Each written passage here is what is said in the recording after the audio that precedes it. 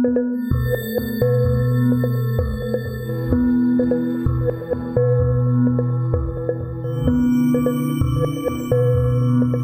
back to the History of South Africa podcast with me, your host, Des Latham. This is episode 156, the Battle of Congella. When we left off last episode, Captain Thomas Smith and two companies of the 27th Inniskilling Regiment, an 18-pounder that had just arrived by ship, two 6-pounder field guns, a small section of the Royal Artillery, a handful of Royal Engineers, Sappers and miners, along with a company of Cape-mounted rifles, had formed their laager at a level area to the north of Durban CBD of today, where the old fort can be seen. The 27th Inniskilling were an Irish infantry regiment of the British Army formed in 1689, so they had been around the block. Boer commander Andries Pretorius had called his men to where he had set up camp at Congella, and by the time this battle commenced, there'd be more than 200 ready to face Smith's professional soldiers. The British were hopelessly optimistic in their plans, as you're going to hear. Some of the English traders left at Port Natal, Henry Ogle, for example, warned Captain Smith that his force was somewhat underwhelming and that the Boers were not to be taken lightly. Smith, unfortunately, had no choice but to try and impose himself. He had marched to Durban from Umgazi, and the last orders he had received from Cape Governor Sir George Napier was to secure the Bay for the British Empire. I've already explained that back in England, the Secretary for War in the Colonies, Lord Stanley, had actually changed his mind and ordered Smith back to base, but this letter was going to arrive woefully too late. Smith himself had arrived at the Bay on the 4th of May, and fruitless negotiations had continued until the 15th of May. Pretorius knew that a fight was in the offing, so he conducted a straw poll amongst his men. He'd asked those at the Congella laager if they wanted to become British subjects, and all shouted, "Nya!" Some said, "The British must pay for what they have done." One said, "Send Captain Smith and his men back to the Cape. We will take their flag and their guns." An ominous and quite accurate forecast, as you're going to hear. Pretorius sent a note to the Volksraad in Maritzburg saying that the Boers wanted to fight the British tooth and nail, and was instructed by the Raad to order Captain Smith to leave Durban with all his troops by midday on the 18th of May. Pretorius duly sent this note to Smith. The British officer's reply was addressed to Mynheer Pretorius, and the Boer leader had a cadenza. He was a commandant, and duly sent the letter back saying no one was sure for whom this was addressed. Smith scratched out Mynheer and changed the title to Commandant of Natal, and pointed out that his orders were to remain in Durban until the Boers had left for their farms. Smith promised he'd leave them alone. If they went, they were free to go. The Volksraad acknowledged now that war was inevitable, but tried one more time to find a peaceful solution by softening their ultimatum. They said Smith and his men could stay, but the Boers would also stay at the laager in Congella. Both sides could live in some kind of dual harmony. Smith refused to receive the latest missive and prepared for the final showdown. The Volksraad had now had enough of this idle diplomatic chit-chat, and on the 19th of May instructed Pretorius to chase the British into the sea. South Africa's favourite political curse is to threaten to chase someone into the sea. The Boers, at the same time, did not want to appear to be the aggressors, so Pretorius planned to raid the 600 British cattle grazing between the two camps. The cattle rustling exercise would force Smith to act. He'd have to protect his honour. On the morning of the 23rd of May, 1842, Pretorius ordered 150 of his men to hide in the thick coastal bush near where the cattle were grazing. Then he sent Stephanus Maritz to warn Smith that he should leave immediately, or he'd be blamed for the coming bloodshed. Smith just ignored Maritz, who then cantered back to Congella with the latest news of diplomatic rejection. Shortly afterwards, the 150 Boers emerged from their hiding place and began driving the cattle to Congella after chasing off the herders. An alarm was sounded in the British camp, and Smith hurried out, ordering the heavy 18-pounder to open fire on the Boers. 10 shells were fired from this fearsome weapon, killing 2 oxen but completely missing the voortrekkers. That was a rather embarrassing start to the coming battle, emblematic even. Captain Smith ordered 2 companies of 100 men under Captain Lonsdale to recover the cattle, but the Boers had already left the area. Not a cow could be seen. The Boers fired a few warning shots at the British troops from the bushes as they emerged from their fort. Smith then ordered his bugler to sound the retreat. He was extremely nervous about his men being ambushed. Things were accelerating quickly, as they tend to do in war. Pretorius broke his men into platoons of 10 and 20, ordering them to take up positions in the bushes between the two camps and to await the inevitable British assault. Unlike their experience with the Amazulu, the Boers were fully aware that the British could carry out military maneuvers under the cover of darkness, and this is what they did. At 11 p.m, Captain Smith sallied forth from his camp with 109 men of the 27th Inniskilling, 18 men of the Royal Artillery, 8 engineers, and 2 Cape Mountain Rifle horsemen. They were marching to Congella. This is another of those moments. Congella is an anglicised version of the Amazulu barracks that used to be found here, called the Congella. Shaka had established it so that his commanders could keep a watchful eye on the first British traders of Port Natal in the early 1820s. Its full name was actually Congella Umgazi, which means the place of watching over vagabonds. The vagabonds in this case were the British, being watched from the former Amazulu redoubt by the Boers, a little twist of history for you. And those who know Durban, the Congella laager position is quite close to where Maiden Wharf is today. Captain Smith was aware of the Boer capacity to fight in bush, so he ordered his men to march along the beachfront. A stunning full moon was shining, causing the waves to fluoresce. Anyone who's marched on a beach knows it's quite difficult, made worse by the horses and, of course, dragging their 3 guns along, while they were obviously now clearly visible to anyone lurking in the bushes on the dunes. It was low tide, so the going was good at first, as the hard sand made things a little easier.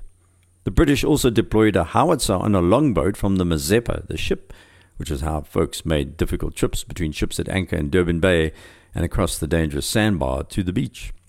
Smith was hoping that the longboat could row to the beach at high tide to offload the howitzer, but that was 7 hours away. There were a lot of what-ifs that dogged Smith's plan, as you can see. The British advanced quietly as they headed south down the beach towards the point, along where Addington Beach is today, watched by 25 Boer marksmen hiding in the thick bush at the top of the dunes. Pretorius was told that his enemy was on the move, and he ordered his women and children out of the laager into the thick bushland above the harbour, up into the Berea, near Glenwood. Pretorius had also given strict orders that no Boer should open fire until the British troops were within 100 metres of their camp. The burghers waited patiently until at Pretorius's command 5 shots rang out. An ox at each of the 3 gun carriages was shot dead by the sharpshooters, only a few metres away in the bush. That wasn't all. Lieutenant Wyatt and a private of the Inniskilling Regiment were both shot in the head and killed instantly. Pandemonium broke out in the British ranks. The surviving oxen panicked, but were now dragging the gun and the dead ox with them, while the cannon were actually pointed away from the Boer laager, so they couldn't even be brought to bear and fired. The British in their red coats dived into the sand, firing back into the darkness. The soldiers were caught in the full moonlight, which back in those days of zero light pollution was like a flare in the sky. The British were in big trouble. The Mazeppa's longboat carrying the howitzer was also being dragged away by a strong current and heading in the wrong direction. Soldiers on board managed to fire 1 shot towards Congella before they disappeared into the night. The shell fell woefully short, almost hitting the redcoats. That caused even more confusion in the ranks of the Inniskilling and the oxen, and 3 minutes later Captain Smith's buglers called a general retreat. The tide was beginning to turn, the actual tide, and the British soldiers and oxen panicked still more as the water lapped closer. Captain Smith on his horse swung hither and thither trying to maintain order, but it was hopeless. The Boers picked off the British soldiers in the moonlight at their discretion. The redcoats began running towards the point, into the waves there. Others slipped and slid in the mangroves. Some threw their muskets away and dropped their ammunition pouches, their belts. They kicked off their boots. A few ran headlong into the Indian Ocean and were swept off their feet by the famous Durban beachfront waves and drowned, their heavy redcoats and trousers dragging them down to Davy Jones's locker. It was 2 a.m. when Captain Smith finally made it back to his fort, only to discover that Pretorius had sent a company of his men to surround this position to stop reinforcements. Soon, however, the Boers were called back to Congella by Pretorius. Smith and his men hunkered down in their garrison, winded and wounded. After the retreat, the Boers witnessed a scene of utter devastation on Durban Beach, washed by the Indian Ocean, the light of the full moon, and the blood of the soldiers. 17 bodies of the British dead lay about the beach. Some had drowned, most were shot. There were many wounded redcoats moaning on the sand, alongside 2 abandoned cannon, dozens of discarded muskets, and hundreds of rounds in pouch belts.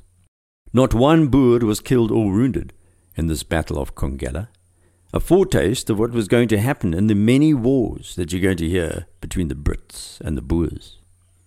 However, it wasn't all plain sailing for the trekkers. The English traders had learnt a thing or two about fighting the African way and hatched their own plan. Setting themselves up in the bush overlooking the British camp, they planned a little surprise for the Boers.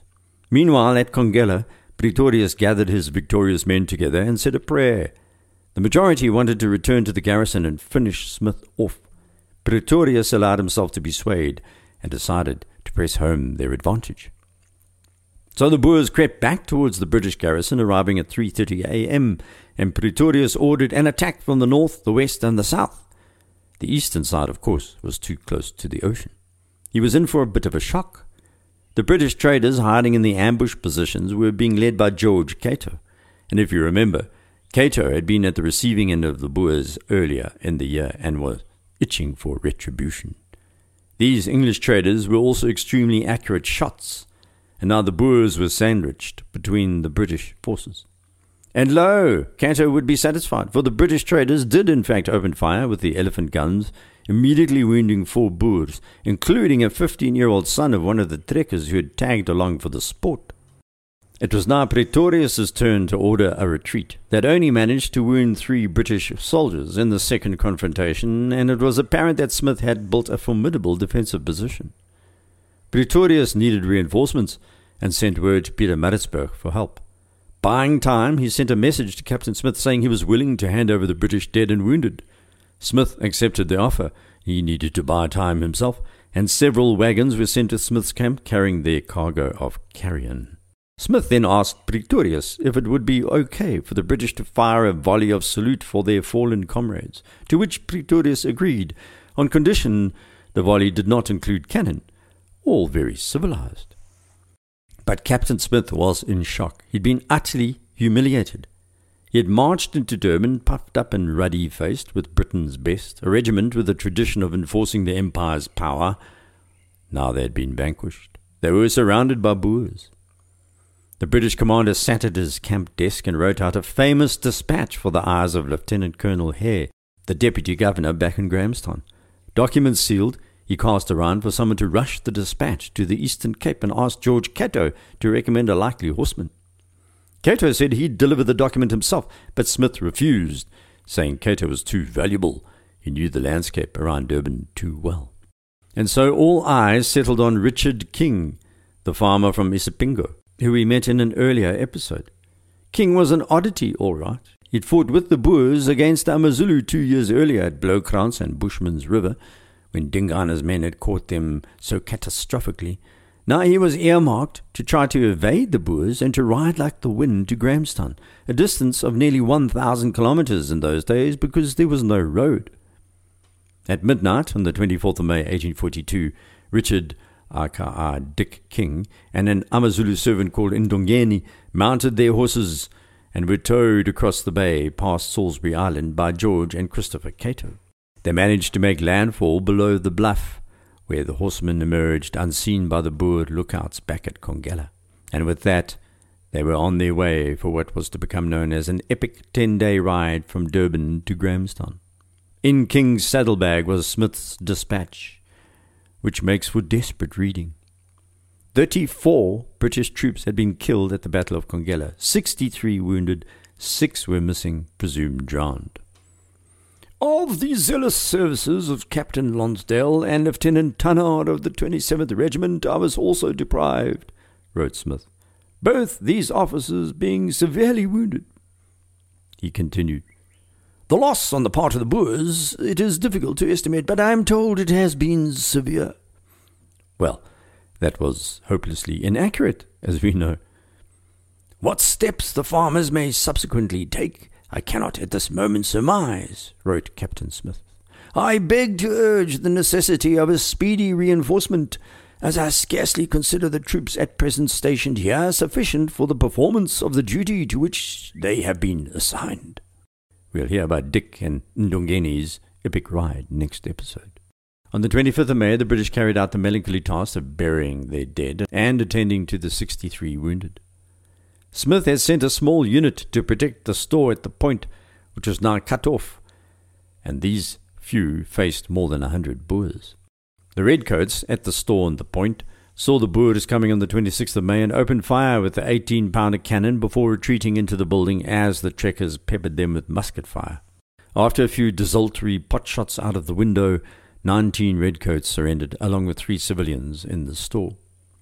Charles Adams, who owned the store, had been shot dead during the exchange, 2 redcoats wounded.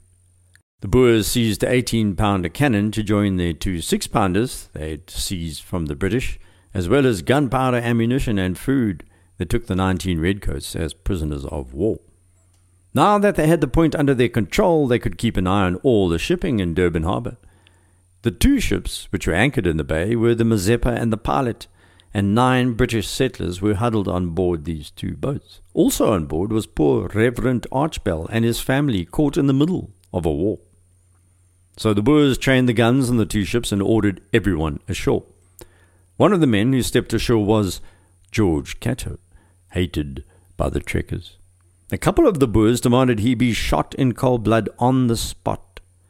But Pretorius was acutely aware of the laws around this sort of thing, and had Cato arrested and held for 8 days. Then he was dragged behind a horse to Pietermaritzburg to await his fate. Other English civilians were also taken into custody. Benningfield, Henry Ogle, Toohey, Douglas, Armstrong, Hogg, McCabe, all joined Cato in a Maritzburg jail. It was actions like this that was to harden attitudes between the English-speaking Italians and the Afrikaners for generations to come. The Boers climbed aboard the Mazeppa and the Pilot and ransacked the 2 ships. Captain Smith and the surviving men of the 27th Inniskilling were now besieged. Pretorius sent a message to Smith suggesting the British could embark on the Mazeppa and the Pilot and just sail away. Smith said he'd think about it. Please give him until the 31st to decide, to which Pretorius agreed. Both were buying time. What the trekkers did not know at this point was that Richard, aka Dick King, and Ndongeni were already more than 200 kilometers away, heading towards Grahamstown. As the days drifted past, Smith ordered all surviving horses to be shot, and the meat turned into biltong. He was going to play the long game. On the 31st of May, Pretorius became suspicious. How come not a peep out of Smith? Surely by now he'd be grovelling and putting plans in motion to climb aboard his ships. What was going on? The Boers had also not been idle during this period. They had used the black residents of Port Natal to dig a trench along the periphery of the British position, almost a kilometre long, a metre deep, half a metre wide. Sandbags placed on the edge facing Smith's garrison. That was ample cover for what was going to happen next. Pretorius had ordered the captured cannon, including the fearsome 18-pounder and the 2 6-pounders, to be trained on the British camp, and these began a fusillade of fire, while the Boer snipers made sure the soldiers kept their heads down. Thus began what would turn into a 26-day siege. Pretorius had allowed the women and children in the camp to be evacuated to the Mazeppa, including George Cato's wife. 5 days later, in early June, the Boers began running out of cannonballs, so they chopped up the Mazeppa's anchor chain and melted it down, producing an armament that was almost a new form of ammunition, a lead cannonball with an iron centre. On the 10th of June, the Boers at the point sounded the alarm. The Mazeppa appeared to be sailing out of the harbour, heading out to sea. The civilians on board were making a run for it, using a strong southwesterly which could push the ship across the sandbar and out to sea. Unfortunately, that meant sailing right past the point, which of course was being held by the Boers. As the ship approached the sandbar, the wind dropped and the ship's sails flailed. The Boers opened fire. The ship was only 30 meters away from them. the musket balls ripping through the sails and the rigging, and the 4-pound cannon was brought to bear and blasted away at the ship as well. Somehow, the civilians on board survived this onslaught. None of the Boers could swim, or they'd have swum out and dragged the ship back. Instead, the landlubber voortrekkers stood on the beach, blazing away with their weapons. Then the southwesterly began to blow once more. The Mazeppa made it out of the bay, picked up speed, and was last seen sailing northeasterly towards Delagoa Bay and safety. While all of this was going on, Dick and Ndongeni had made it to Grahamstown. And now the cavalry was coming, and not a moment too soon. That's because the conditions at Captain Smith's fort in Durban were going to go from bad to atrocious. What happened next is for next episode. Please rate the podcast on your favorite platform. It helps elevate the visibility. You can head off to desmondlatham.blog, where I'm going to load an update about this episode. You can also contact me from there. Until next, bon voyage.